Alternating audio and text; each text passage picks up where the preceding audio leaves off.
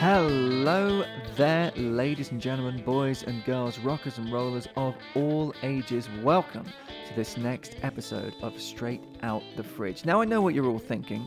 I thought Chris was away this week. I thought he was away on vacation/holiday.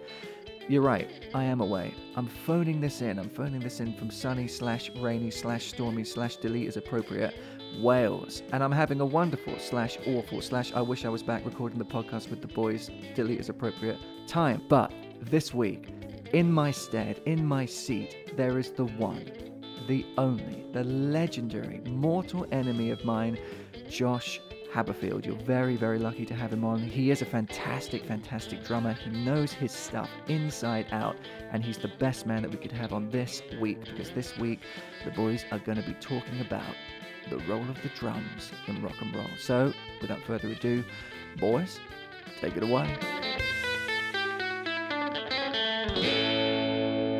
What a lovely intro by Christopher Weeks there, who unfortunately/fortunately is not with us today. But as he said, it's going to be myself, Jay Osborne, and joined by guest seated presenter Josh Haberfield. He's already a pro. Sorry, I should have done that with more gusto, really. No. Josh Haberfield. Very good. And really nice. Obviously the one and only Tomek Savinsky. People love you, mate, which is just so weird because you're the worst human being. Oh, right, hang on. No. People love you, Josh. It's going to be weird having to call you Josh because I call you Squash. You can call me Squash if you want. I think it's close enough for people not to get too confused. I mean, Squash and Tomek are fairly fair, you'll be all right. Different names. Fair enough. Yeah. So as we said last week, Mr. Christopher Willie Weeks is on holiday/vacation this week. Woo-woo. Lucky him. So it's us three this week, and as I said, we're joined by the one and only Josh Haberfield, aka Squash Jabberfield. This man here has worked with all three of us in various different capacities and shows all across the world, and we love him very much, and he's very, very good, and he knows his stuff. And Willie's choice this week as topic week was to do the history of the drums, and we thought the perfect choice for this would be Mr. Josh Haberfield. So thank you so much for coming on, mate. It's mate. My pleasure. Yeah, we've been looking forward to it. So where do we begin, Tomek? Do you want to kick us off with some bits? Normally I do a timeline about the subject matter that we're about to do, but I've actually done one on who the bloody hell is Josh Haberfield. No, I haven't really. Oh, I got really excited. Come on. And was he confused. was born in Dorset in... Would have been the second best thing that happened to me today. I was so confused then because I have already edited your timeline. I was I don't remember any of that. No. Well, yes, without further ado, I think it's time for... Tomek's Timeline. Tomek's Timeline. 5,500 BC. How old? The oldest drum to be discovered is the alligator drum. It was used in Neolithic China and was made from clay and alligator hides. The alligator drum was often used in ritual ceremonies. 476 AD-ish to 1453. Drums played a major role in medieval and Renaissance Europe. The snare drum and its relatives were used in the infantry to send coded instructions to soldiers. They were also used in ancient Africa and India to send messages over long distances between villages. 1840. Marching bands. Drummers in marching bands in Europe and America would use a variety of individual hand percussion instruments. In order to cover more roles, bands started to experiment with multiple percussion instruments, combining them into what was then known as a trap set. 1860. Double drumming. A technique known as double drumming was developed so that a drummer could play the bass drum and snare with sticks while using a pedal to control the cymbals. This pedal ended up influencing the creation of the original hi-hat, but at the time, it was known as the low boy. 1909. The bass drum pedal. Eventually, bass drum pedals were developed, which allowed drummers to stand and play with their feet, keeping both of their hands free to play other instruments. 1929. Cymbals. A Turkish man named Avida Ziljan III continued his family's cymbal manufacturing tradition by setting up the first mainstream cymbal company in America. Founded in Quincy, Massachusetts, the Zildjian Cymbal Company went on to invent the most popular cymbal types used today, including the crash, ride, splash, sizzle, and hi-hats. The 1930s. Swing drums. After Zildjian created thin ride cymbals, swing drummers began to move timekeeping away from the snare drum, which had been standard in earlier marching styles. Innovative changes such as this would kickstart the new era of drumming. The 1940s. Bebop. By the late 1940s, swing drumming had morphed into a new form of jazz called bebop.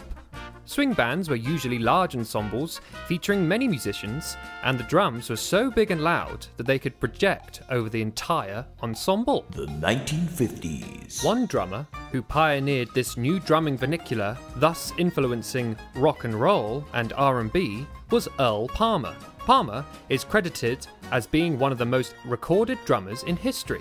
He's also responsible for modernising the backbeat and recording classic songs for Little Richard, Fats Domino, Professor Longhair, Roy Brown, Sam Cooke, Ike and Tina Turner, and many more, and has appeared on countless soundtracks. Wow. Another Well, there you go. successfully? Is that a word? Yeah, that's a word. Yeah. But that's the wrong word for what I was going to say. Oh, is it not good? Unsuccessful clip. Yeah. Yeah, another unsuccessful timeline. No, that was great. I really enjoyed it. I was thoroughly it's just- impressed. I don't know. They're quite, especially the when it's not an artist week. It's really hard to find any of this information. And like, where do you start? I mean, with drums as well. I mean, people like to think it's one of the oldest instruments in the world, in terms of evidence and instruments we found, archaeological finds. But like it's actually it was really difficult to find like when it all came together. Like, as in, what we know is the drum kit, you know, like when the snare drum came and the bass drum came together and things like that. It's all very vague, which is why that sort of like it's more 1930s and 1940s and things. And I think for the viewers that don't know who Josh is, which is going to be surprising because he's a pretty big deal. He plays kit. I mean, obviously you play percussion as well, but the drum kit as we know it today is what you play, and That's my thing. yeah. So what? But not just a drummer, a specialist rock and roll drummer as well. Not many of them. He is. That's true, yeah. Not many guys that just go, you know what, everyone, I'm going to play one thing and one thing only. Versatility, what's that? So listening to that timeline, Squash, what was there anything in there that you didn't know? No. Really? No. I mean, listen, lads, you told me that I was going to be coming on a podcast talking about the history of drums. So I read the same articles that Tomek read. Oh, really? Amazing. No, there are things, you know, I mean, the crocodile skin, that's pretty mental. Alligator. Let's get that sorted. Oh, sorry, sorry, Alligator listeners. Let me apologise that these chaps, straight out of the bloody fridge, don't endorse that sort of nonsense. Get your right, animals. Yeah. Oh my God. As far as the kit goes, yeah, it's interesting. You can actually look up guys that are replicating the kits that were played in like the late 1800s. Yeah. Where before the bass drum pedal was around, you can see guys kind of with a snare drum set up on a chair next to them, kind of like a weird 45-degree angle, and then a bass drum just stood on the floor, and then just whacking, you know, right hand's doing some bass drum rhythm, and then the left hand on the snare. And actually, some of the rhythms that they're playing is the same kind of stuff that we play today still. Yeah, absolutely. Because if you think about it, tonally, it's like, if you think about a drum set, you got to think about, you know, the fact that, in fact, Mitch Mitchell said this, Jimi Hendrix's drummer, he was like, you got to think about your bass drum is your bass. Okay, so that's down there. You've then got your floor tom, which is your tenor. You've then got your snare drum, which we want to sit in alto, and then your cymbals, that's soprano. And so if you think of it kind of tonally, there's only so much you can do between interaction between bass and snare. It's the same kind of stuff. If you go, oh right, well that chord progression in that song on the guitar, I've heard that before for thousands of tracks. Because, yeah. it's the same thing. Yeah, there's only like a certain amount, so having that creative kind of thing with the drums, like where can you go, what can you do to make it, and so of course if you go all the way back there, people are already finding things that we're already using now, beat wise and stuff. But it's amazing. But it's quite cool because Josh is actually doing his podcast on his drum stool as we speak. As we live and breathe. It's the only chair I own. Yeah. Since COVID hit, had to sell the others. Oh, God. Yeah. It's a tough world. What a world we live in, where you have to sell your chairs because a virus is plaguing. Facebook Marketplace. Thank goodness. So, so I think what we're really looking at today, obviously this is a rock and roll podcast, is like, at what point I think there's various questions, isn't there? Like, at what point did drums become relevant within rock and roll? Why did they become relevant? And what sort of impact did they have on rock and roll music? And, what was their place within it? And from doing my research, the kind of big turning point was the bass drum pedal, which was a huge thing. And so I did my own little timeline, like I normally do at the top of the week. And Professor Osborne on the scene again. He's back, and this is what I come up with.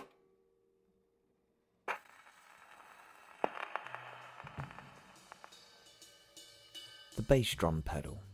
Such a specific and what seems insignificant object for us to be talking about. But the impact that this strange-looking contraption has had on music, of all genres, is something that definitely cannot be overlooked. Back in the 1890s, a lot of bands found themselves having to squeeze into tiny orchestral pits, and the luxury of having a number of various percussionists, such as snare drum player, cymbal player, and a bass drum player, were quickly abandoned for a new position of what was called the double drummer. During this time, it was obvious that the snare drum and cymbals could be played at the same time by one person, but that some sort of foot-operated beater was needed to play a third drum. Various drummers at the time came up with all sorts of ideas and inventions for this ever more needed contraption, and first designs incorporated a pendulum-style beater hanging from the top of the bass drum loop. This beater was connected via a cord or a rod to a foot pedal, or attached to the drummer's foot. Although this style of pedal worked, it was slow and not always reliable. Still unhappy with not having the most appropriate bass drum pedal, this spawned a quest that would go on to create the most recognisable bass drum pedal design. In 1909, the Ludwig Drum Company, William F. Ludwig, and his brother Theobald patented the first floor-type bass drum pedal. High demand for this product produced a highly stimulated marketplace that created a lot of similar products, with pretty much every major drum manufacturing company releasing its own version of this floor-style bass drum pedal. The Ludwig brothers, however, already had a strong foothold in the market, as evidenced by the number of second-generation 1913 pedals that are still in existence today. These light and compact pedals met the needs of touring and travelling drummers and were originally advertised as small enough to fit in your pocket. In 1934, Ludwig created and released the speed pedal, promoted as having everything that a fine pedal should have. This pedal closely resembles the bass drum pedals of today, with a ball-bearing rocker arm. This new design was an instant success. Still not content with the design, Ludwig offered an improved super speed pedal in 1936 that incorporated a compression spring in which the tension of the spring could be altered to meet the needs of individual drummers. Although World War II overshadowed any type of development of drum manufacturing, companies were quick to jump back in the saddle during the post-war years, and soon created a very much at the time overlooked invention, the double bass drum pedal. In 1950, it was William F. Ludwig who once again revolutionized the drum industry with his renamed WFL Drum Company, and released the Speed King pedal. This time, features included twin compression springs, twin roller bearings, and an arched rocker shaft, which provided maximum foot clearance and allowed the beater to strike parallel to the head. this new design of bass drum pedal has stood the test of time and is still offered in the official Ludwig product catalogue today. Well, there we have it. Yeah. So out of that, Josh, what didn't you know out of that? All of it. You didn't know any of it. Didn't know any of it. No, I did. But not all of it, I'll be honest. Ludwig have played an amazing part from the start of like drum kits, how we know them today. So the kit I'm literally sat behind now as I'm talking to you guys is a Gretsch, but which were kind of based on a Ludwig. Okay. Yeah, I didn't know they that. kind of saw what they were doing, and of course, Jay, you especially will know Gretsch for guitars. But their drums, they've always been a competitor for the kind of strong standard rock and roll setup.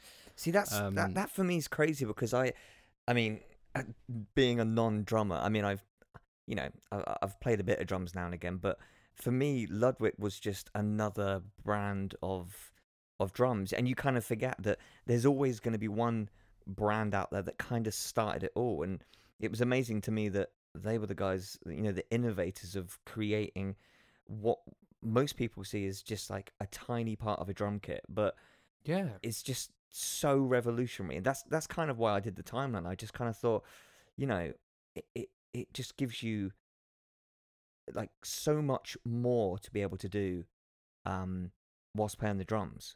And how do you feel, Josh, with that? Like, I mean, I know that there's a lot of rockabilly players, for example, that will just use snare and maybe the odd cymbal. And we know marching bands and things like that. They will just use snares, or they use individual players for different parts of the drums. Like I said, like cymbals and snares and bass drums and toms and things like that. But for you, I suppose the question is, how important is the bass drum pedal for you?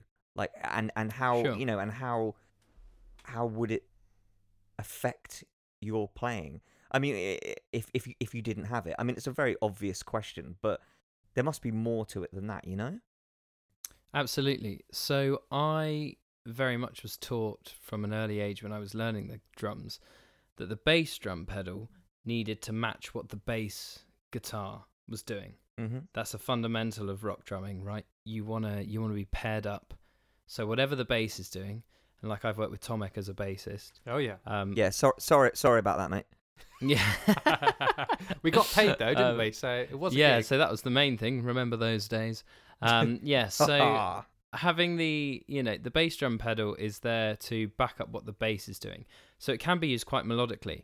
But then also playing in a big like setup, it hasn't been a lot of what I've done, but I have had experience in playing like in a 16-piece jazz band, which is amazing. That kick pedal is there to keep people in time. One of my favourite drummers, who's just a local guy, like where I grew up in the New Forest, he drums for fun, but he is sensational. He's never worked as a pro. He just, I don't know, he's always just said to me, I never wanted to ruin it. But I always remember him saying, the best drummers are the ones that aren't noticed until the rest of the band turn around and acknowledge them, and it's on purpose. If you do a whole set without being noticed, you've done a great gig. Ah. That's really funny because when we play together, I notice you all the time. Yeah, I'm always looking at you. Yeah, I didn't say I, took that advice on. I used it. I liked it when he said it to me. That is nice. It's nice. And I think the bass drum as well. Like, so you look at it in the 20s, right? Mhm. When you've got like tea dances going on and things like that, and you've got a big swing movement and people are dancing.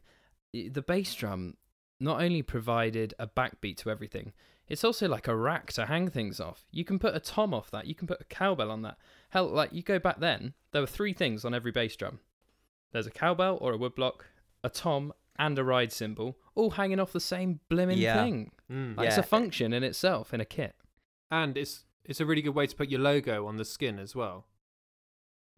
Yeah, I think a lot of people probably Brilliant, were Tomek. thinking about that. Thank you, Tomek. Cheers. No, for coming, I always mate. go, oh, look at that. They've got the logo on the drum, on the bass drum. That's what I always think. Of course. I mean, the main thing when looking back at rock and roll is, Tomek, I'm turning your silly comment into something good. it is, a big way for drummers back in the day that were playing with jazz orchestras. Like I mentioned, the big 16-piece jazz orchestras. They're the guys that were putting their initials in little shields on the front of their drums, so people could start to recognise that. Buddy Rich, he was never seen without his initials on the front of a kit. Yeah, and the shield, that's so true. Yeah, That's the it. shield, And it's just a way of going, this is me, guys. yeah, the shield with the stripes. That's a really good point. I never thought of that. That's great. Yeah, I think that that's the thing about the drum kit. There are so many different parts to it, and each part is so malleable in a sense that a ride isn't just a ride that has one cymbal sound. It can produce so many different things. Oh yeah. And the same with everything else. How do you feel in regards to do you find yourself still finding new sounds and new things, or do you think that gets to a point as a drummer where you kind of feel your way around? I mean, you know your way around your drum kit, but are you still discovering things as you go along? I think it's circumstantial. I think so. For example, last year, I was on another rock and roll tour, which was amazing, but it was the same sort of style of music that I've been playing for the last 5 years, pretty solidly, right, in one job or another.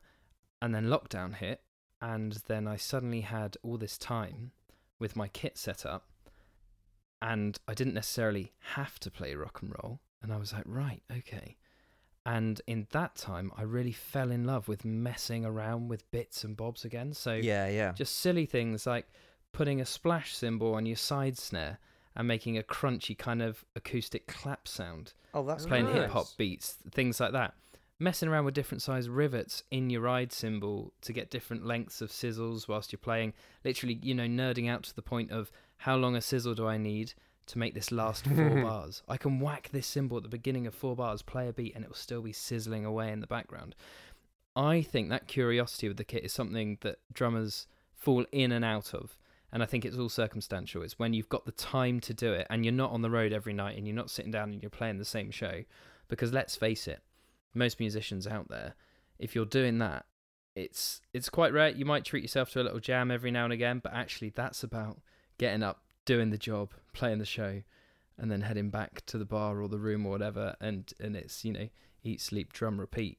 But, it's I guess the answer to your question is it ebbs and flows. It's a great time now when musicians have more time to experiment with different sounds that we can then go, when performing's back full time, I can use that neat little trick that I was playing around with in my room. So we've spoken, I suppose we've cleared up the kind of history area of it all, sort of when it started and things like that. But I suppose it's now sort of thinking about the influence of the drums within rock and roll specifically. I mean, for you, Josh, I know all these questions are directed at you this week, but Tomek doesn't know how to tie a shoelace, let alone answer a question. Yeah, I don't actually have any laces on at the moment. They're No. slip-ons. You still got the Velcro shoes I bought you for Christmas? Yeah, the flashy ones. Yeah, they're really good. Yeah. You told me they were too expensive, Tomek. Yeah, because you were trying to get Heelys. No, you said what a rip-off. I gave you a joke and you threw it Oh, away. no, he did. It's a shame. You can only help people so much. Exactly. That's what I mean. He can't even... What a rip-off. Oh, God.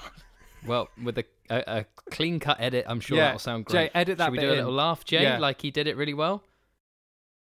There it was. Yeah. Yeah. Really Oh, good. what Yeah. great. Really good. Oh, I'm not editing any of that. I That thought is I'd laugh staying as well. Exactly That how would it be was. good.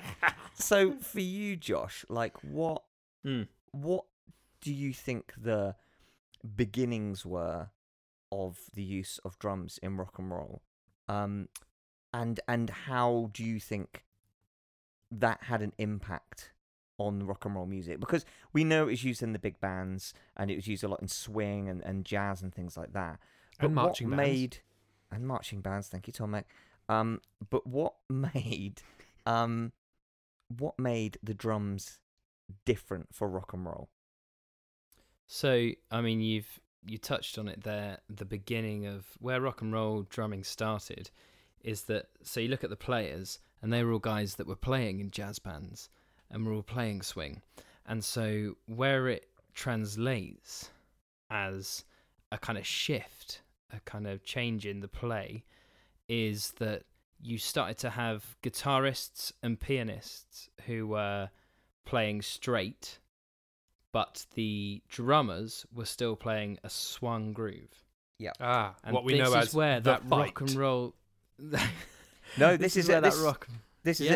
it. Sorry, Josh. Yeah, no, it's funny you say that because we've actually mentioned this every time on the podcast, and I mentioned it from working with Chuck Mead, who, if you listen to our first podcast, which was on Elvis, Chuck Mead was our special guest interview for that, and that's one of the things he said to me that has always stuck with me, which is like, especially playing something as specific as Chuck Berry, you know. Rock and roll is about a fight. You're always fighting and you're pushing and pulling each other. And it's exactly as you said. One of you is going to be playing a straight beat or a straight rhythm, and then the other one is going to play the opposite. And it's about getting those two to work together, but also not work together. And that's kind of what creates like that rock and roll feel, you know? So you say Chuck Berry there. One of the songs that is the classic example of that happening is Johnny Be Good. What you find in Johnny Be Good, and I have never played this song live. I've played it over 1,000 times. I've never played this song live how it is on the original record. Oh, really? Yep, and that is because the drums are swung. Everything else is straight. Like you say, there's the fight going on.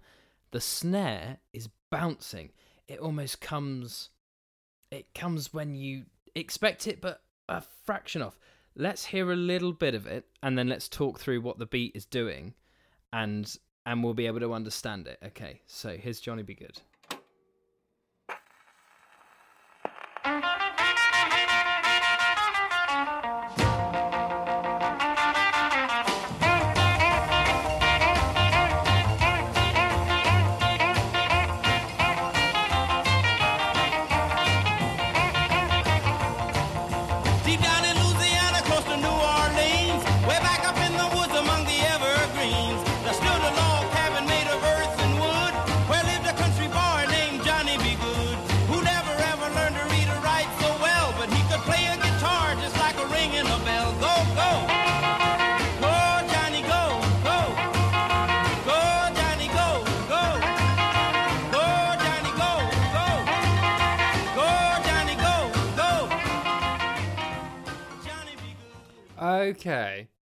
Okay, you're hearing that. So basically, if you were to be teaching someone that guitar riff, you would be counting it, going, okay, so it goes 1, 2, 3, 4, 1, 2, 3, ba da ba ba. Yeah, and that is a nice straight count across the beat. Whereas you can play that drum beat absolutely straight, and most of the time when you're playing that in a gig scenario, that is what the rest of the band want, just to lock in and go for it. Yeah. But if you listen to what's going on there, what you actually have is this moment where it's a 1, 2, 3, 4, 1, 2, 3, 4, and it's the 2 and the 4 on the snare that there's a bounce, and it goes dum ba dum ba, and it's that kind of moment where it just is almost propelling the next beat of the bar. And what we've got is we've got that 1, 2, 3, 4 boom ba going on between the snare and the bass drum, whilst the whole time the cymbal. The ride or the hi-hat, he chops and changes between it, is just going da-da-da-da-da-da-da, which is what we've heard throughout the last, 30 years of drumming, is ta-ta-ta-ta-ta-ta, any Glenn Miller tune. It's the swing, It's the swing, and that is going, but you've still got everything else in 1, 2, 3, 4, and it's that, for me, that makes a rock and roll groove exciting. That shuffle, absolutely, that swing. And it's funny, like, even listening, and again, like you said, like, we've played that even together, like, I mean, I can't even count how many times. And listen to that It's song. all people want, isn't it? It's all they want. Yeah, and listen to that song however many times. But when you really sit there and listen to the beat, like, you find yourself going, oh, it's rushing. Oh, no, it's pulling back. It's rushing. It's pulling back. Because it's got that fight, you know? And I actually remember having a conversation with you, Josh. I don't know if you remember this. This was maybe like a year or two ago. About Johnny Be Good playing it, and about how we were going to try and do it where I played it straight and you swung it. And I don't know why we ended up not doing that.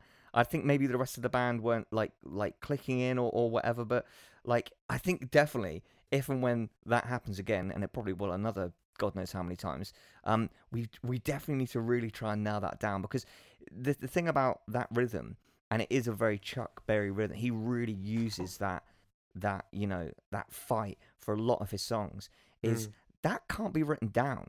Like, like you try and write that down, it's a nightmare. And that's the thing. That's it. Real rock and roll is a fight that cannot be written down, and that's what it is, and it's such a good example of it. Do you know what else I noticed on that track? Because it's so funny, because I can't remember the last time I actually listened to that track, because we've done it so many times. If it ever comes up on one of my playlists, I'm always like, skip, don't want to hear it. We've done it so many times. So when you said I'm going to listen to Johnny Be Good, I was like, oh, I can't actually remember the last time I listened to this. 1. 2, from my research, the sort of shift with rock and roll is guitar-led orchestra. Let's call it rock and roll for the sake of this argument. The band is an orchestra, but also the drums have more of a vital role. They're not just there to keep tempo, they're there to sort of also lead in their own way as well. So if you've got Chuck with his straight, dinga gunga gunga gunga, and then the din da da din da da of that, what I also heard that time was his pianist sort of dancing between the two. Yeah, it's almost like so like I was just like, and that's what Jerry Lee Lewis does so well. Yeah, you listen to any Jerry tracks and you just have got, some of the time he's with the drums and he's swinging, and some of the times he's with the guitar and he's playing straight. And he goes between the two. You're so right, because one of my favourite rock and roll tracks ever, as you boys know, and again we've played it a few times, and a lot of people don't know this track, but you will agree with me, it is one of the absolute greatest tracks. He's been trying to get it on for weeks, Josh. Here we go. Is Matchbox by Carl Of course Perkins. It is. It's Matchbox. Now, the cool fact about right. that, I'm right though, it's a banger, right? It is a banger. And you know, every set, especially me and Josh, we always go, let's try and get Matchbox in. Let's always try and get Matchbox in, because it's just such a good song. But the cool thing about that is, and again, we'll talk about this more when we do a Carl Perkins episode, is that what a lot of people don't know is that a lot of early Perkins recordings at Sun Studio, Jerry Lee Lewis, before he became, the Killer, as we know, releasing his own stuff, he played in for piano for a lot of Carl Perkins tracks, and Matchbox is one of them. And I want to play a bit now, because when you really listen into the piano, you can hear that it kind of starts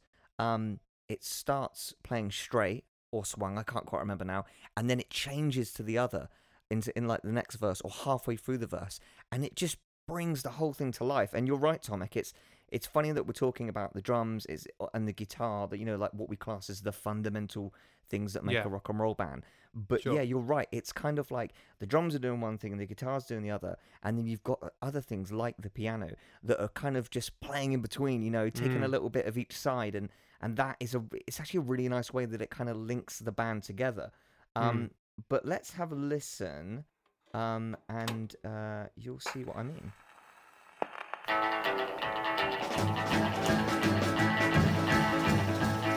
Well, I'm sitting here wondering, Matchbox for my clothes. Yeah, I'm sitting here wondering, Matchbox for my clothes. I ain't got no matches, but I got a long way to go. I'm an old poor boy, long way from home. I'm an old poor boy, long way from home. Guess I'll never be happy, everything I do is wrong.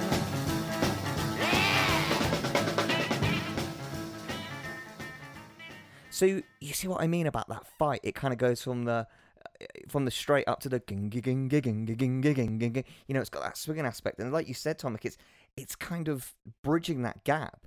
And then that, to me, that opens up another question, which again with Chuck we spoke a lot about when we worked together, which is, were they doing that on purpose, or was it just something that was an accident because these guys weren't trained? They just played what they heard and wanted to play. They were so natural and organic, and I don't think we'll ever know the answer to it, but it's a really good sort of question to think about.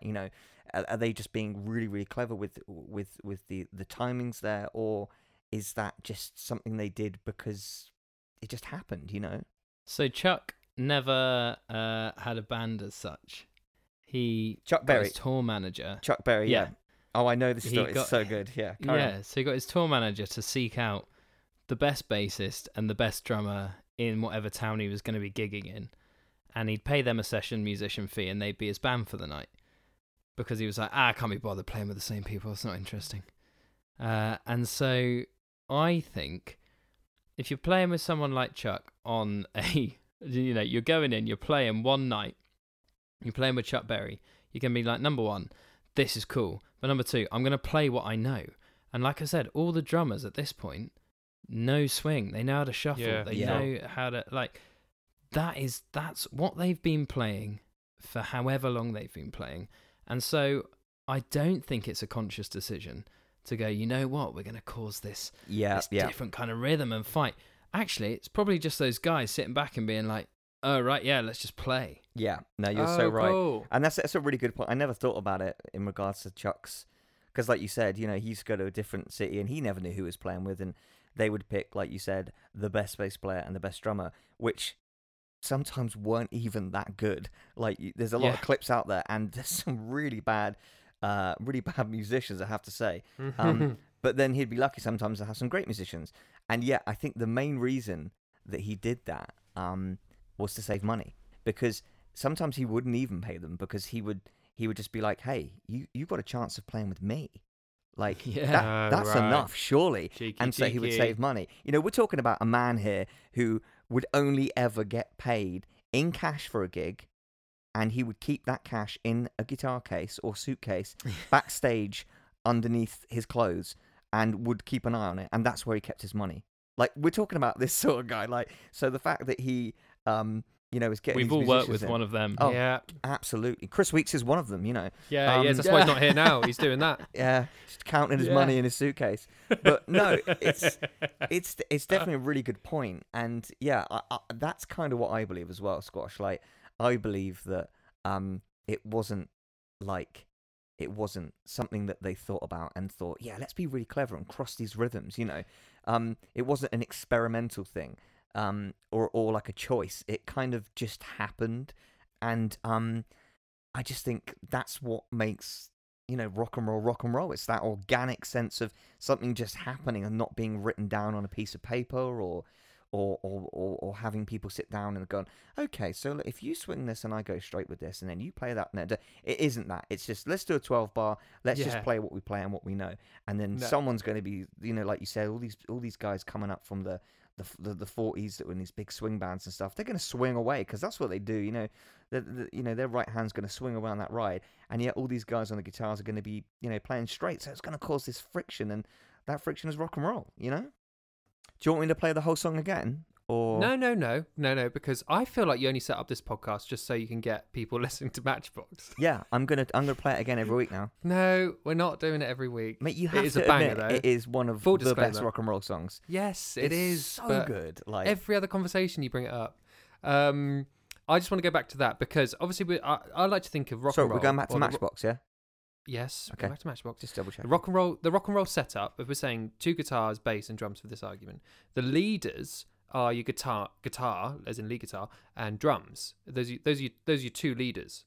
In terms of the fight, and then you've got people dancing around it. But what we haven't actually spoken about what that does to the vocals, and what Carl Perkins is actually doing in his vocals. You can kind of hear that this kind of call and response thing that he's not quite getting. So he's saying, sitting there wondering on a matchbox, hold my clothes, and then if there's that like gap where the band is sort of going, here's our response, it's just a fight, and he's like, okay, I'm going to use that, and then he sort of does both in his melodies as well. In his lyrics, he's sort of like bouncing between and then coming straight in with a great. Well, I'm sitting there wondering, like he's aggressive, and then matchbox, hold my clothes, and it's just like comes back into the lilt again. But it's the same with the instruments as well. Like when I was playing that in the the show that I've just done as Carl Perkins, one thing that Chuck told me was that really keep everything very low and very like condensed and together for those verses, and let the singing, like you said,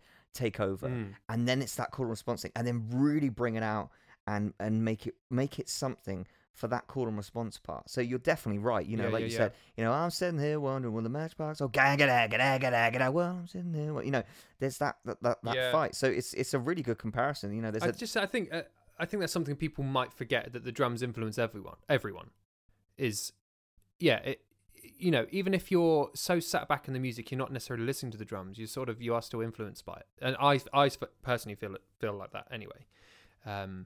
Because the piano, I think there were certain players that throughout the 50s, especially in the late 50s, started to go, okay, we don't have to swing everything, and we can find moments where we play across the rhythm, and we can find moments where we play straight.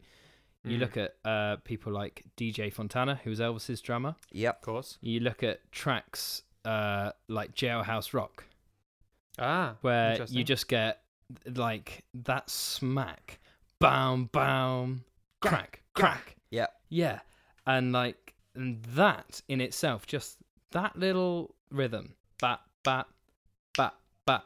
We then see right into the 60s, right into 70s, blues, soul, like Led Zeppelin grooves. You can hear that same thing being played in some real rock classics. Yeah, where there's space, and that's where things start to move, when drummers start to leave space.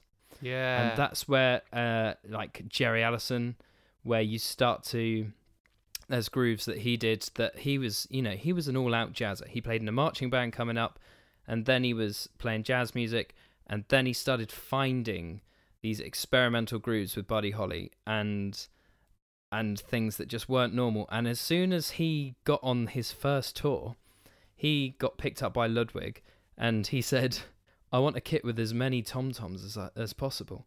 This is in 58, and they're going, well, we'll give you a floor tom, and we'll give you a high tom. And he's like, yeah, what about one more of each? No. What do you mean? It's like, oh, well, Buddy Rich had another floor tom. It's like, yeah, he only had that because that's where he put his sweat towel. Do you know that? Buddy Rich never played his no lower way, floor I didn't tom. know that. That's just where he kept his towel. Yeah. So but are you and then now it was asking only- for a floor tom for your sweaty towel? I've actually just asked for a tom. That's what Tomek does now. Very good. Waits there. Yeah. Very good. Points to Josh. Points to Josh. Thank you. But yeah, it's interesting. I mean, one of my favourite rock and roll songs to play is Marie's the Name. And it's for this reason. Elvis in this track is playing a rhythm that we hear in indie bands that are playing today. The bum ba bum ba bum ba bum bum. Yeah. We've heard that really kind of all the way through the 90s. Oasis, Blur, Stone Roses, they've all played that rhythm. Yeah. And it's come from that influence. And you get Elvis's drummer, DJ, is playing the exact same thing as the rest of the instruments, and that's where things get interesting. We lose the fight for moments, but then in the chorus we get the fight back. And that's where things start to make a shift. Well, let's hear it then. Let's hear Marie's the Name. Great track. Here it is.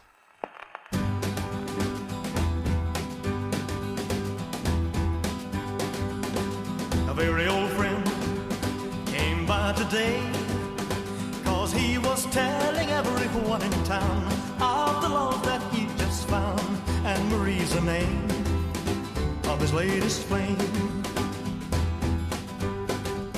He talked and talked, and I heard him say that she had the longest, blackest hair, the prettiest green eyes anywhere, and Marie's the name of his latest flame.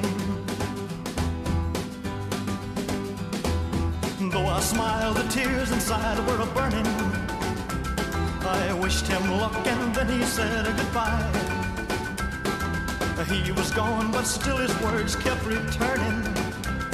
What else was there for me to do but cry? There it is. It's amazing. That is so a real good. shift and real difference. And it's similar to tracks like Not Fade Away, and other tracks that just, drummers are beginning to express themselves a bit more and match up with the other instruments. Yeah, and not just sit at the back and be just the drummer, keeping time with. And that's the thing. You look at those early rock and roll tracks, and they literally are, drummers are just metronomes, you know, like, and they're there to keep time. And like you said, this is kind of the time where they're starting to, like, you know, put in different fills and be more experimental and try different things and play along with other instruments and have other instruments play along with them and really become more of like a melodic instrument in a way, you know, not just this ticking clock at the back which everyone's keeping in time with. It goes back to what I was saying earlier about thinking of the kit as making up a choral section, of having a bass, a tenor, an alto and a soprano, and having dynamic range within that. And in, like you say, dynamics on drums, that's something that came in around this sort of time as well. What's that? I always say, what's dynamics on a drum? What is that? Yeah, it all sounds very loud to me. Yeah, that's because you played next to me for a year, Tomek, Yeah, so sorry to your left ear for that. But no, it's dynamics on drums before rock and roll were written down on charts, right? Okay, so guys playing in orchestras and playing jazz, they'd see it be prescriptive when they had to play quieter or when they had to play louder, when they had to crescendo through a snare roll or something. Rock and roll, we start to find a thing, and it's still found live now by the guys that are playing these old songs, are the moments where you can go and then you pull back. Exactly like you were saying about Carl Perkins. When you've been asked to perform that, Jay, you're being asked to hold all of that back and that energy. And it's energy that then goes through. Same in Marie's the Name that we just heard there. We get the lazy bam ba bam ba bam ba bam bam ticking through, and then as soon as we get to the chorus, the keys comes in, and it's all going da da da da da da da 1 2 3 4 1 2 3 4. Yeah. And Which I normally cock up when I play. Yeah, that is true. That is true. Loosey wrist, baby. Never. But you're right. It's like, it's kind of like this like give and take system, you know. You're holding something back so you can give more later, and then you give more later so that you can hold back after that, you know.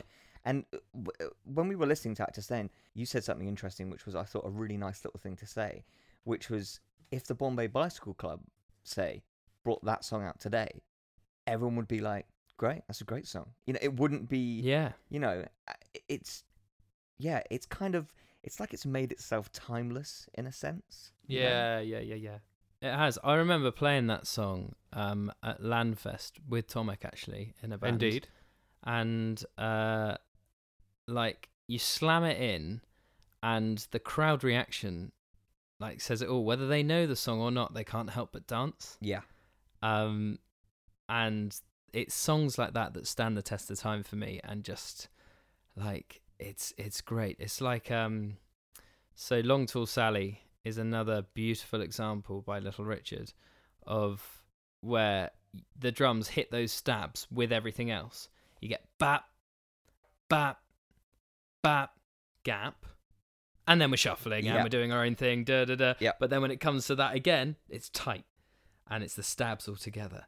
And going in and out of that, in and out, is what makes people move, because they're like, oh, hang on a minute, I thought I knew what the rhythm was doing, and now it's doing something else, and that just makes people want to move all together. It's kind of like that drop that like everyone loves when they go to da club. Did I say that? Yeah, it's showing your age there, mate. They go to the what? When they go to da club. Not da club, da club. Just like throw it away, just like da club. Dachau. They go Krakow. Da club. Is that right? Is that better? Just throw it away. Da club. Yeah, when I'm going to da club. No. Okay. I think he is, like, to be fair, it's probably spelled D-A, isn't it? So it's just a pronunciation. Yeah, it is. Yeah. But it's just like, just throw it away. Just edit my duh in. Okay, I'll do that now. Da club. Good. I thought it sounded good. I thought it sounded really good. Yeah, thanks. No, man. but it's true. Like, it's that thing, isn't it? Like, when you go like dancing and you're listening to like club music and stuff, like the thing that people crave is that drop, isn't it? It's that big build up, and then a bit of silence, and then the drop.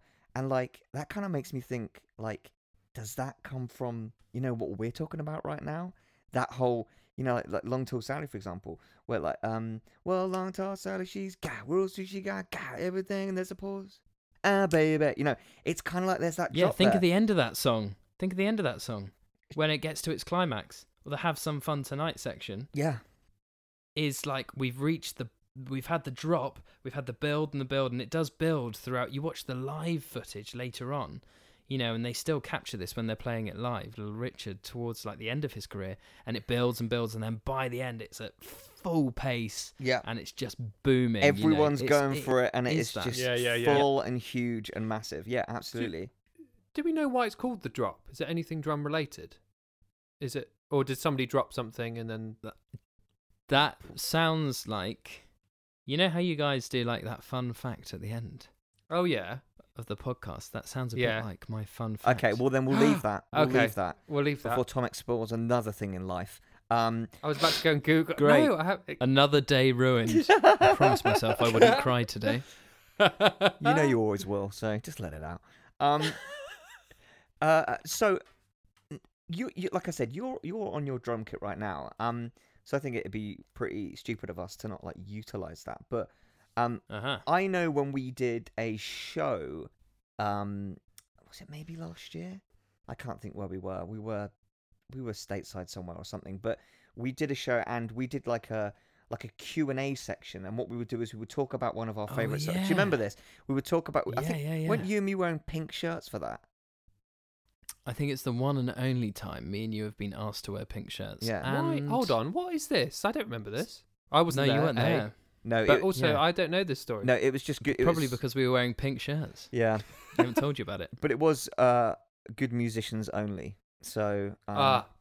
which does make sense. It was one of those sorts of gigs. Yeah. Yeah. A professional Good gig. musicians only. Really Do you good know the ones where you musicians. get paid? Yeah, it's one of those. Not an exposure. Yeah, Employed to be there. I remember us wearing those pink shirts, and what we were doing is we were talking about like one of our favorite rock and roll songs, and then we'd talk a bit about it, and then get some questions from the crowd, and then we'd play the song.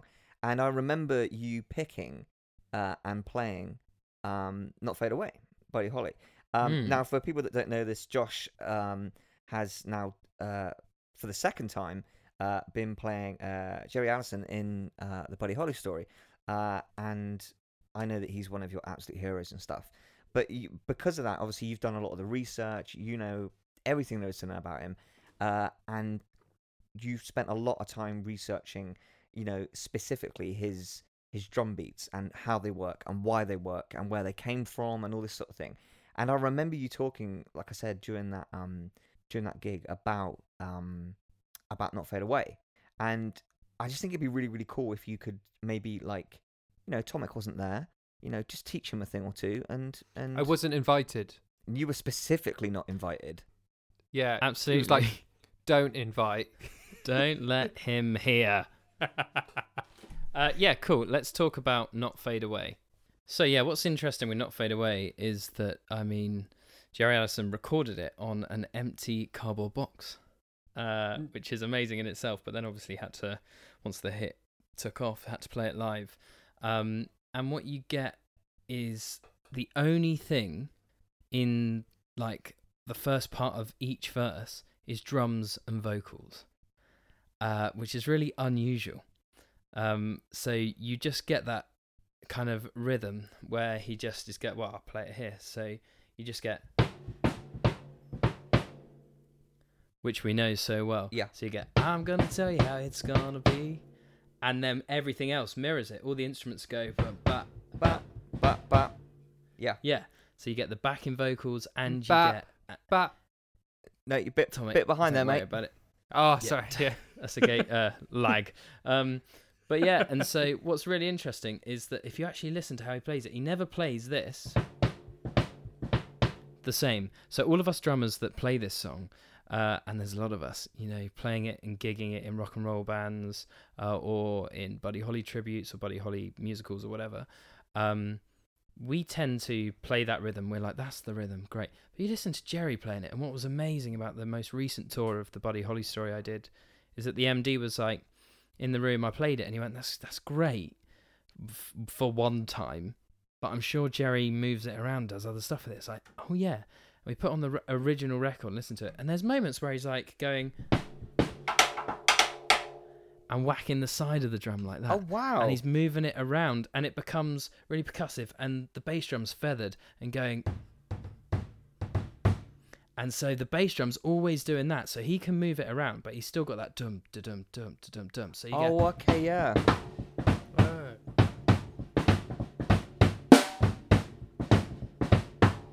It's amazing. So you've got the bass drum doing that at all times. He then starts to add in little splashes on the hi-hat. And so you get this weird amalgamation where he starts playing the whole thing. Yeah, he does. So it kind of, well, it rocks along like this. I'll just show you. That's the easiest way to do it.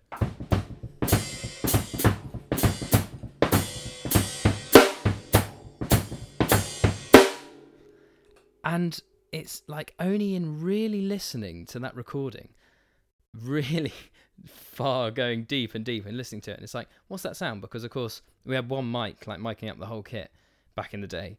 And so you have to really listen in. And actually, those hi-hat splashes just going psh and coming up, and the little snare accents that he does every now and again. No way. Yeah, little things that you start to get tonal differences. And that's why I love that song. But yet he's still keeping that original dun dun dun dun dun dun dun on the bass drum. Like he's still. That's it. You've still always got that ticking over. Yeah, that's amazing. And that is then what the guitar and the bass reply with. That rhythm, bum bum ba bum ba bum bum. You know, it's amazing. So the drums effectively is a leader in this song. Which absolutely. I know I love talking about. Yeah. But also I've seen people play this just on the floor tom, going dung gung gung gung gung snare dung gung gung. That's right. And which sounds so simpler, and it's so simpler for my ears to hear as well. As in low, low, low, low, high. That's truer to the original recording. Right. Which is on a box. But then when you start to delve into the later recordings, once Norman Petty goes, right, hang on, we need to re-record all this stuff properly, you move away from the box and you start to compare it to the live recordings that are going on as well. And what you get is like the same thing with a samba band, where you've got like snare drum ticking over doing a rhythm, you've got the lower drums keeping stuff in time. That's what Jerry Allison starts to do, and he becomes like a one-man big band just on the drums. Yeah. Tonally, it's amazing. And then you look at his drumming; it's also subtle. You get songs like "Words of Love," where he's just playing that lovely Latin rhythm that we've heard over and over. It goes like this, and that lovely little rhythm sits throughout the whole song. And all he's doing, I played that there. I have my snare on still. If I whack this off. And he starts to move it around the toms. Those Latin rhythms there, you would never put that in a rock and roll song, albeit this one is a rock and roll kind of ballad. It still has the guitar playing straight. It's amazing, and it's when we start to see things like that. It would be criminal of me not to mention Peggy Sue whilst we're talking about. I was just about to say, it always used to impress me. You've got a funny story about Peggy Sue, have you not? Oh my goodness, a good memory on you. I don't know this story. A really good memory. I'm looking forward to this. Yeah. Do you not? Okay, here we go. Go on, Josh. Take it away. Okay, so a friend of mine messaged me saying, "Hello, mate. I've got tickets to go and see Graham Norton record his show live if you fancy it." Which is, if you don't know, if you're listening from other countries, is probably, I'd probably say one of, if not our biggest talk show. Yeah, about. Definitely. So to get the scale of it, the reason why he was excited, my mate that got us the tickets, was that Jennifer Lawrence and Chris Pratt were guests on it, talking about, is it Passengers, that film they did together? Passenger? Yeah, I think I saw that. Yeah, on a plane once. Yeah, I think I saw that. As a passenger. Very nice. Very nice. Thank you. Yeah, so they were being interviewed on it about that, and Jack, my friend that took me to go and see it, is a very big fan of, I think, equally both of them, like would happily marry either of them. So we went, and before the studio show starts, there's like the hype guy that, in my opinion, has one of the coolest jobs ever. He just comes out and entertains a studio audience and like gets them hyped. So I guess the sound crew can get laughter and applause and stuff and use it throughout the show, I guess. And just to get the audience in a kind of clapping kind of mood. Anyway, he's going around talking to people in the audience, and he walked over to me and, "Hello, what do you do? What's your name?" I was like, I'm Josh, and yeah, I'm an actor and a musician. And everyone's like, "Oh, wow." And he's like, "Oh, crikey. Well, the next question's loaded. Are you in a job?" I was like, "Oh, I am at the moment, yeah." He was like, "Oh, unlike most actor and musicians, but okay, good. What are you doing?" I was like, "Oh, Buddy Holly story." And we got, talking about that, and he was like, great, well, play us a bit of Peggy Sue. And so I started just kind of going, yeah, okay, well, I am the drummer in the show, so I'll just play it on my lap. And so I started tapping away on my lap, and he was like, nah. Anyway, he then like came over and held his mic and was like, play it on my knees. Anyway, he liked it so much that he ended up like, then once Graham Norton had come out and started the show, they like arranged for me to go and drum it on Graham Norton's knees. I mean, whatever you like what you like. Do you know what I mean? You like what you like, and it was a moment. I didn't get thrown off the red chair for that story. Graham loves a good No, slap. no. This is a family podcast. No, I didn't mean it like that. I mean, physically, he loves a drummer. Yeah. Oh, here we go. Worse. But I've just heard it. I've just heard it all back. I tried to save it as You well. did, and I saw your face. You really tried to save that. What's cool about Peggy Sue is that is the classic example of a drummer like Jerry who has sat in marching band and he's learnt how to play paradiddles, and then a couple of years later he's finding himself playing rock and roll, and he just decides, you know what, lads, I'm not going to play anything to do with anything that we've done so far. I'm just going to do paradiddles throughout the entire song. That's tough. Mental. If someone did that now, if someone released that now on a tune, you'd be like, what is that drummer doing? I mean, we obviously know what paradiddles are, but for the audience, try and sort of explain what they are. For anyone, for anyone that doesn't know, there will be people out there do know, but of course, yeah, of course. So a paradiddle is essentially you go right, left, right, right, left, right, left, left. That's the pattern. So you get.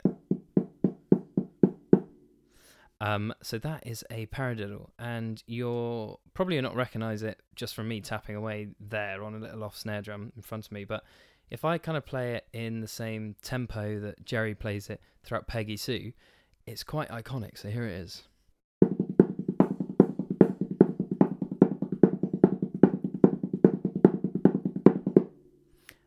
And he does that throughout the entire song. And what's cool is that he recorded it just on the snare drum like I just played it then.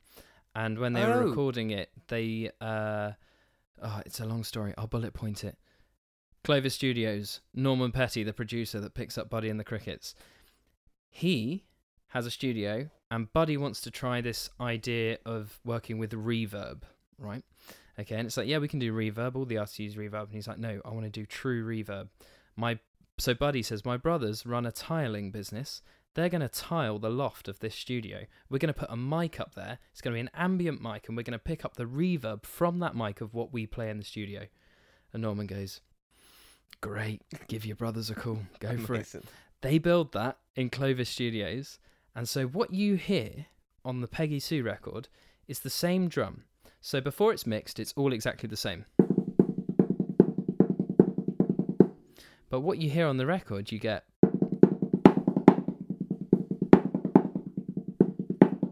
Now, obviously, I'm just emulating that by playing hard and soft across it.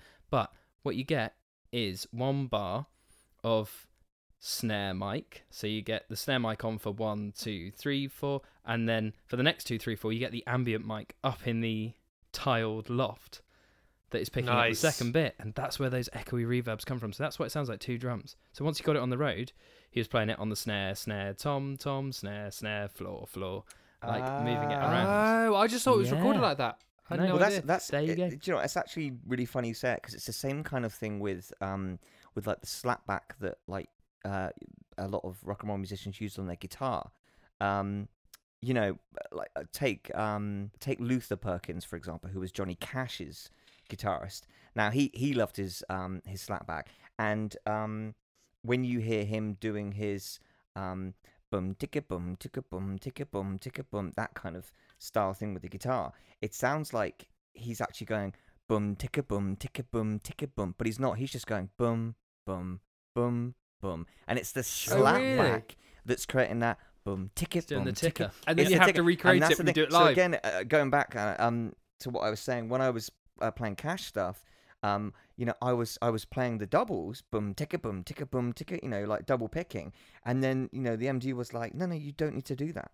Like, that's not how they did it. And I was like, yeah, but that's on the track. He said, no, that is the slapback doing that for you. and I was like, wow, that is unbelievable. So cool. And It's mind blowing. That's We cool. don't think Yeah, about that. But then when it comes to, like you said, like playing it live, I mean, it's different for slapback because obviously you have the effect with you, so it will do it anyway.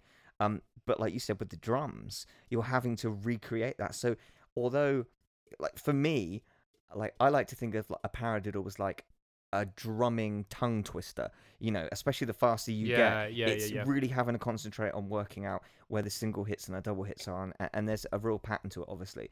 But so a paradiddle in itself is complicated, especially at the speed that he was. But Jerry's playing them. He's playing that. Yeah. But then having to play that live and recreate the paradiddles as they sound on a recording, it's just another step further. It's mental.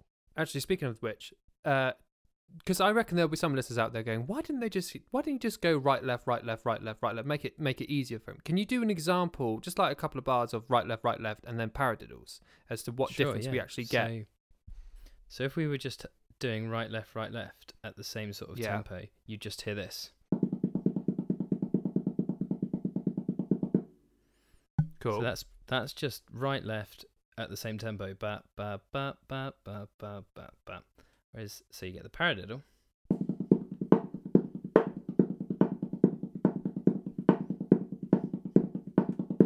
Yeah.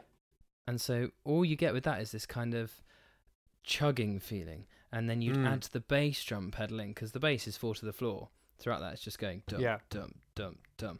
But you put the accent on the 1. So you get 1, da, da. I was going to say it's like a wave effect, and actually it's a wave hitting you. It's ba ba ba ba ba ba, and you let this run through. Yeah. Well, it's interesting actually because we're recording this podcast over a video message, and when you played the straight one, we all just sort of sat there good, like, okay, that's the drums. And then when you actually play the paradiddles, all of us sort of start like bobbing as if we're like ready to go somewhere. So that was interesting. It's the accents, isn't it? It gives you more of an accent to the drums. But it's fascinating stuff. So it's probably time to sort of wind up. But I think before we sort of do that, I think maybe one line from you, Josh, to sort of sum up how you feel the drums have influenced rock and roll since the beginning of it, since the late 40s and the early 50s. How you feel it has had an impact on that style of music that we get from Elvis Presley, Chuck Berry, Jerry Lee Lewis, Carl Perkins, everyone that we love and hear. How do you feel that the drums as an instrument and the drummers that played, how they influence that music? And it's not just been the guitars and the lyrics and the melodies and the instruments and things. How has drums specifically had an impact on rock and roll? I think what you get from rock and roll drumming is the players that are playing it are playing what they know, and then they get brave, and then they start moving away from what they know, and they start playing and really playing with the other guys they're playing with. They're not following a chart. It's the first time these musicians haven't had to stick to what's written, and so they start having fun and they start moving stuff around. They start marrying up the bass drum with what the double bass is playing. They start using a snare to accent someone doing a mad slide on the guitar. And it's those sort of things where the sense of play and the sense of fun comes through in the playing in rock and roll music, where the drums have influenced, I think, singers to create melodies around the drumming. And that's something that just never happened before. Yeah. No, I completely agree. I think it was an era where the drummer had and created freedom and had the chance to, like you said, be able to grow and become brave and be able to create things, and not only just sit there, as we said, as like a beat for the rest of the band to follow along, but also become part of the band in the way that a singer would be, or a guitarist would be, or a pianist would be. Just because he isn't creating anything tonally, it doesn't take anything away from the fact that he is also an integral part of the band. You look at jazz music beforehand, you look at big band, the moment that we look at drummers and we go, oh, they're a good drummer, our drum solos. And that says it all. Yeah. Our rock and roll drummers didn't really do drum solos because they didn't need to. You know, that wasn't their thing. The rest of the band are allowing them to express themselves. They don't need to all stop and turn around and look at the drums and let the drums have 16 bars, which is what we see in jazz music before rock and roll. That's the difference for me. Amazing. Yeah, amazing. Thanks, man. That's really, really good. Any last thoughts there, Just Tom? before we Sorry, move carry on, on, mate. I've got one that I found. Have you got any quotes online, today, mate? and, Any quotes? Oh, actually, yes, I do. Here we go. You Yep. ready? Although women make up 50% of the population, they are less than 10% of drummers. Wow. Well, this is the thing, and I don't know. When I see a female drummer or play with a female drummer, I personally get very excited because I'm like, oh, this is new. This is like great, and like see what energy they're gonna bring to the table. And actually, one of my favorite drummers I've worked with, a woman called Sarah Workman, is also a left-handed drummer. So I've got like double like excitement in that sense. And I would just like to say on the old podcast, as we got a little bit of a platform, is just let's get more female drummers out there because I love playing with them and I love seeing them and hearing them. So that's Absolutely, yeah. for the day. One of my favourite female drummers, just whilst we're on it, I've worked with Sarah as well. She's lovely. Mm-hmm. And another one worth mentioning in this scene who plays rock and roll really well is a girl called Louisa Beadle. Okay. And, oh man, like I worked with her in a show where we were the two drummers in it, and she's a force to be reckoned with, mate. She Oh, really? is excellent. Yeah, she's great. And, you know, I don't know where that comes from, the less female drummers thing, but whether it's, you know, I mean, it's quite, I had a mate who's an amazing drummer, a guy called Tom Connor, who just turned around, like we hadn't seen each other for a bit, and we did some depth stuff for each other on different jobs, and I then was in a workshop with him after about a year of us not seeing each other. I was like, hello mate, how's it going? He was playing guitar in this, and I was like, oh, you're playing guitar? I thought you'd be drumming away with me. He was like, no, I've stopped playing the drums. And you stopped playing? I went, yeah, I just had a moment one day where I went, why am I hitting things like I'm angry at them? I'm actually feeling very calm. Why are my limbs displaying a feeling that I am not feeling?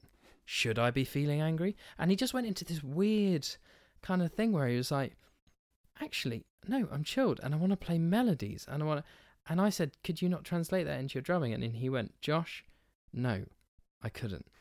I play drums fast and hard, and there's a place for that. But I'm not a songwriter on the drums. I thought that was really interesting. That is interesting. Oh, that's interesting. That is. Well, talking about interesting, let's go on to our normal section of the show, which is Mystery Train.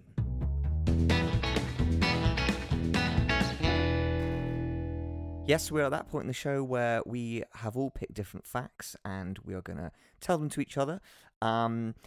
We haven't told each other what the facts are yet, and so we may well have the same fact. That hasn't actually happened yet.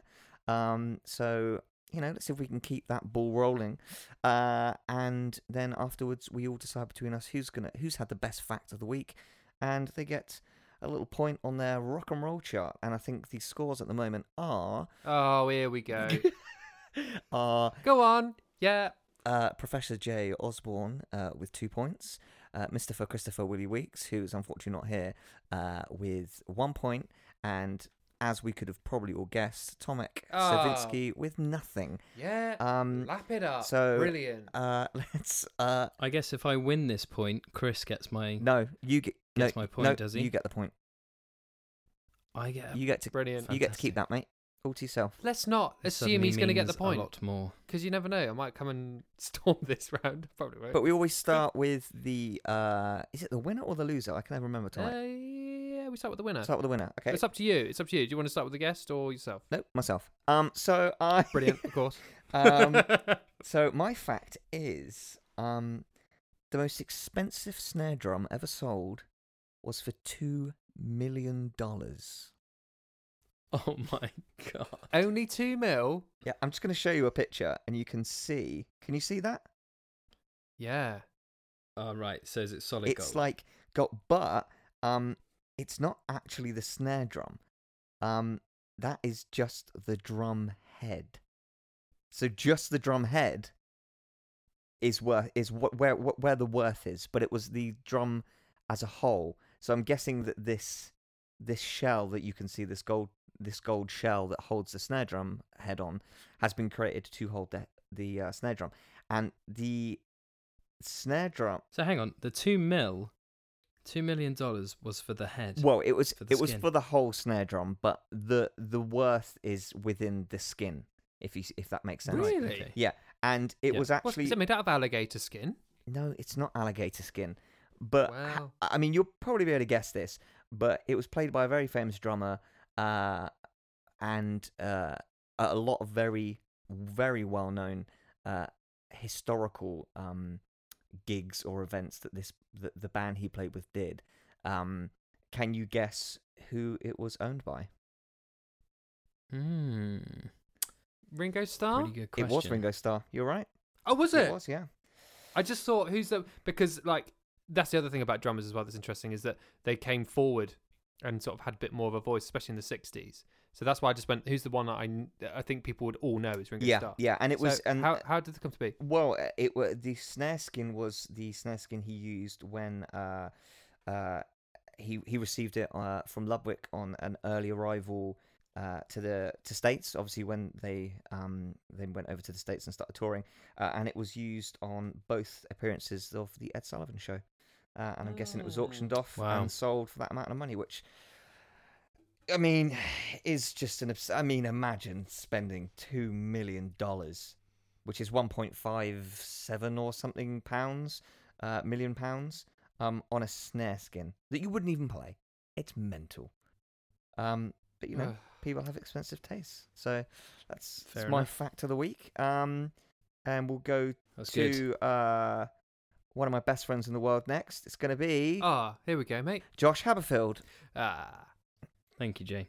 Okay, so my fun fact for this week is I'm just going to talk about Hal Blaine for a second, who was the drummer in the Wrecking Crew, which is probably worth a whole nother podcast. It absolutely is. And you know what? I'd love to get you back on for that podcast, Josh, because the Wrecking Crew story is a very unknown story. And there is a book on them, and I've read the book and seen the documentaries, and the story behind the Wrecking Crew is unbelievable. Like, for anyone who loves any music or plays an instrument out there that doesn't know about the Wrecking Crew, that will blow your mind. It really, really is. Learn and about the Wrecking Crew. you just jotting that down, mate? Yeah, I got it. Yeah. Good, Brilliant. good. Note to self. Yeah, but you're right. Sorry, Joe, I had to jump in there. I get very That's passionate. all right, and then yeah, jump in. no But problem. sorry, carry on with that about No Hal problem. Blaine. So yeah, Hal Blaine, the very famous studio drummer for the Wrecking Crew, you know, played with hundreds of amazing artists. But one of his most favourite grooves is to "Be My Baby" by the Ronettes. We all know it. And it's very distinctive. It goes dum, dum, dum, ga, dum, dum, dum, ga, ga, ga. Now, that is a really distinctive groove that we have seen, like, in fact, I think that I saw on Twitter recently, there was, like, so Hal Blaine did this, and then this drummer did this, and this drummer, and it goes on and on and on, and it is just in so much music, right up until stuff being released today. And when Hal Blaine was asked about this, how did you come up with that, like, that feel of not coming in on the two, basically? And I've jotted down his exact quote here from the interview. So he says, "For some reason, I really did not remember anything about that drum part that was written out. We may not have been given anything that day. I think we were rehearsing it with a straight backbeat on 2 and 4 for the entire song. Then the red light goes, and I'm in the drum booth, and I counted it off, and as I count it off, I dropped a stick on the floor. All of a sudden, I'm not playing a beat on 2. So playing with the 4 in my good hand that's still working as I'm reaching for another drumstick out of my case. So when you're in the studio, you make a mistake, you do every 4 or 8 bars. It becomes part of the arrangement. You have to keep repeating what you've done. So you have to keep making that mistake to make sure this is back in the day when we were recording on tape. So you can't go back and do it and drop me in there, we'll do it. So, and then he goes, so the Ronettes seemed to love it and it worked great. So we left it that way. We did a number of takes with Phil Spector, that is. 28, 29 takes, something like that. But the first one was the one we used. So because he dropped a stick and missed the beat on 2, that's why we have that famous beat where you don't hear the snare until the 4. Amazing. Because I love it when a drummer drops a stick, because it's just like, "Whee, he dropped a stick," and also because everyone knows about it as well. But like that one actually, Yeah, this one's more like, "Way, you've just made history." You're in the studio and it's like red light goes and everyone looks at you and you go, okay, 1, 2. Oh God, drop my sticks. Like, well, that's a nightmare. And he just carried on and he's just going, bat, and then by the 4 he's got another stick in his hand. So Amazing. much pressure. But that is an amazing fact. And that's the thing, isn't it? Like all these, you'll find that with so many like big songs or influential like guitar riffs or drum beats or like vocal lines or lyrics and stuff. Like a lot of them are just from mistakes or forgetfulness and things, and then it just happens. And like you said, it's on tape. Everything has to be recorded at the same time as one take. If the song's 5 minutes long and you get to 4 minutes 30 seconds and there's a big howler mistake, you got to start again. That's it. So there's a lot of pressure. It's a very different sort of discipline, like playing like that. And so there must be times, like it is with Hal Blaine, where something happens and you just have to carry on, and that just becomes part of the history. I love the idea of him sat drumming, then going, okay, don't hit the snare on 2. I didn't do that to start with, so I won't do it. Throughout the whole song. That's a long song. Anyone that knows that song, yeah, but we've song. all done that live. We're playing something live, and you hit a wrong note or you play a wrong beat, and you think, right, when the song comes around again, I'm gonna do it again. It'll be so fine. So that when someone in the audience, if there is that one person in the audience that goes, oh, they got that wrong, if you then play it again, they go, oh no, it's meant to do that. It's fine. Stylistic choice, lovely. Lovely playing. What musicianship? Sure. Yeah, just it's like hitting a wrong note in a guitar solo. You just keep bending that note, and eventually it'll fit in somewhere. There you go. So let's go to the current loser of the team, which is brilliant. Tomek Savinsky. What's your mystery train fact of the week? All right, here we go. It's all about the drums, isn't it? Keith Moon, the drummer for The Who, blew up his drums on stage. So yeah, I knew that, mate. Did you know that, Squash? I did. In fact, I know the next bit as well. Yeah. Go on, mate. Carry on. See how this is going to end. So the band were performing on the Smothers Brothers Comedy Hour in 1967, and they were miming My Generation, but Keith Moon actually persuaded the pyrotechnician to put some explosives in his drums. However, the pyrotechnician said, yes, we'll put some in, but Moon actually put 3 times the legal amount in his drums. But this is the thing, they were miming to My Generation as well. So in terms of what they heard in the recording in the live, the smash up finale, as I did with The Who, they loved smashing guitars. It was considerably more flash powder that was ever used before. So much so there was somebody in the wings, an actress called Bette Davis, who actually fainted in the wings because it was that loud. And Pete Townsend blames his hearing loss on this stupid prank that Keith Moon thought would be a good idea to put 3 times the amount of explosive in his drums. Can you imagine if that was done today? Like the amount of paperwork. Oh my goodness. Yes. That would. Yeah, it's ridiculous. Well, I know that fact slightly different, that Keith said he was going to do it, and they were all like, yeah, all right, Keith. But then they were like, Keith won't put enough in. And I heard that each other bandmate also like chuck some explosives in as well. That's probably hearsay. You probably looked it up, Tomek, Yeah. It says that here. Yeah. I actually, I'm gonna go with Josh's fact on that one. I think as a drummer, you probably know the right fact. Yeah. Well, that's what I've got here as well. I said, yeah, everybody was like, yeah, let's put some in. That's what it says here. Great. Really good, Tomek. Okay, well, time to vote for your favourite fact of the week. After a lot of thinking, mine is going to be Josh. Oh. All jokes Thank you. aside, I actually didn't know that about Hal Blaine, and that is a brilliant, lovely little tasteful fact.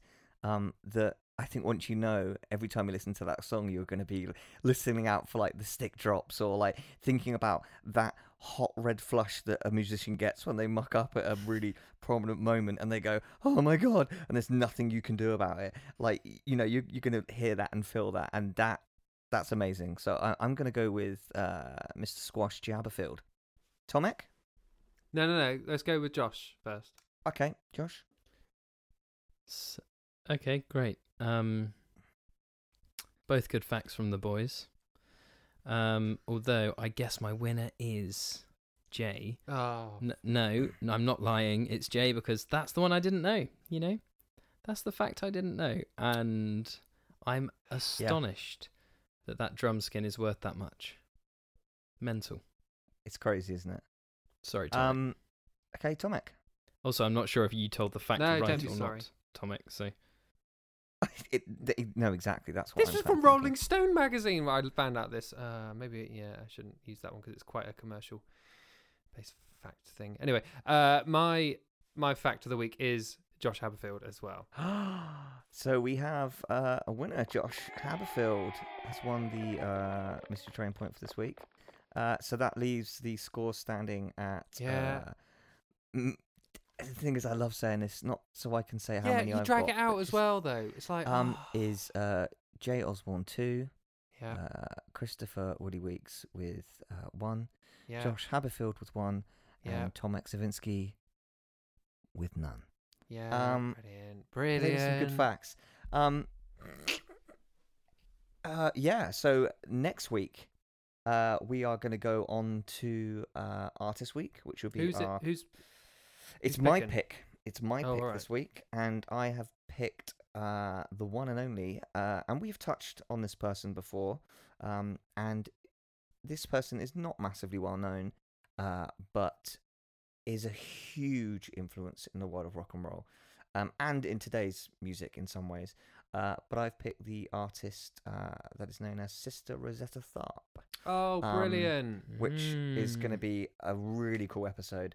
Yes, man. So if you don't know much about her, or you do know about her, listen in, because we're going to delve into who she was, what she was about, and what she brought to rock and roll music, and that should be really good fun. And we'll be joined back by Mr. Christopher Willie Weeks, probably nice and tanned and relaxed, I should imagine. What, from Wales? Yeah. That man tans like no one's business. Wow. Well, I'll see it when I believe it. Okay, you will. Well, You will. good. I think it's I believe it when I see it. What did I say? I'll see it when I believe it. Yeah. So no, I'll see it and then I'll believe it. No, you didn't you say say that. that. Right, did you? No, What did you I? didn't, That's mate. what I meant, though. Oh my god. But listen, lads, it's been a really nice episode. It's been really cool having you on, Josh, and thank you so much for coming on. And Cheers, we'll mate. definitely get you back on. I hope you've had a good time, and thanks for. I've had a filling great up time, guys. our, Thanks so much for having me. It's been awesome. Yeah, no, it's been really, really cool. If you get a chance, check Josh out. He is on all the social media platforms. He also runs, he started not long ago an SUP company, a stand-up paddleboard company, which is based down south of England. I know a lot of you listen to this from other countries going, I don't live anywhere near that. I'm sorry, you'll probably miss out. Or how about just come to England and pop down to Bournemouth? Just for that. Just for but he one runs- session. Just do that and then go. Just for one session. It's worth it. Sweet 2 hours on the water with me. We can talk about drums and paddleboarding. There you go. And I mean, if you wanna tell everyone and your website and stuff, Josh, if you wanna give that information away. I mean, guys, let's face it, we're all here for the music chats. But if you happen, like me, to also enjoy your water sports, check it out. It's all just at Josh the SUP Guide. It's all over stuff. But yeah, have a look at that if you want. If not, don't worry. Just keep listening to these guys, because what a treat to listen to some rock and roll facts. It's awesome. Thanks for having me, lads. Bless you, pleasure. man. Bless you. It's been amazing. But do seriously check him out. It's a really cool company. There's also, you can check his acting social media pages out and stuff, and just keep an eye on what he's doing and what he's going to be doing next. But as well as that, listener mail this week. Funnily enough, all the listener mail this week has been for Chris Weeks. No way, it's enough. actually. Yeah, it has, but he's not here, so we're not going to do that. Amazing. But it's just left for me to Anything say, you need me to answer on his behalf, just let me know. Well, I think they're rather personal questions.